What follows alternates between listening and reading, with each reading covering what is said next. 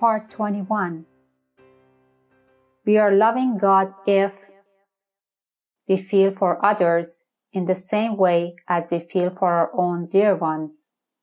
If instead of seeing faults in others, we look within ourselves. If instead of robbing others to help ourselves, we rob ourselves to help others. If we suffer in the suffering of others and feel happy in the happiness of others.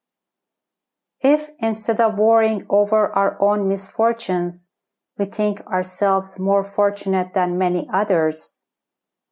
If we endure our lot with patience and contentment, accepting it as His will. If we understand and feel that the greatest act of devotion and worship to God is not to hurt or harm any of His beings, we are loving God.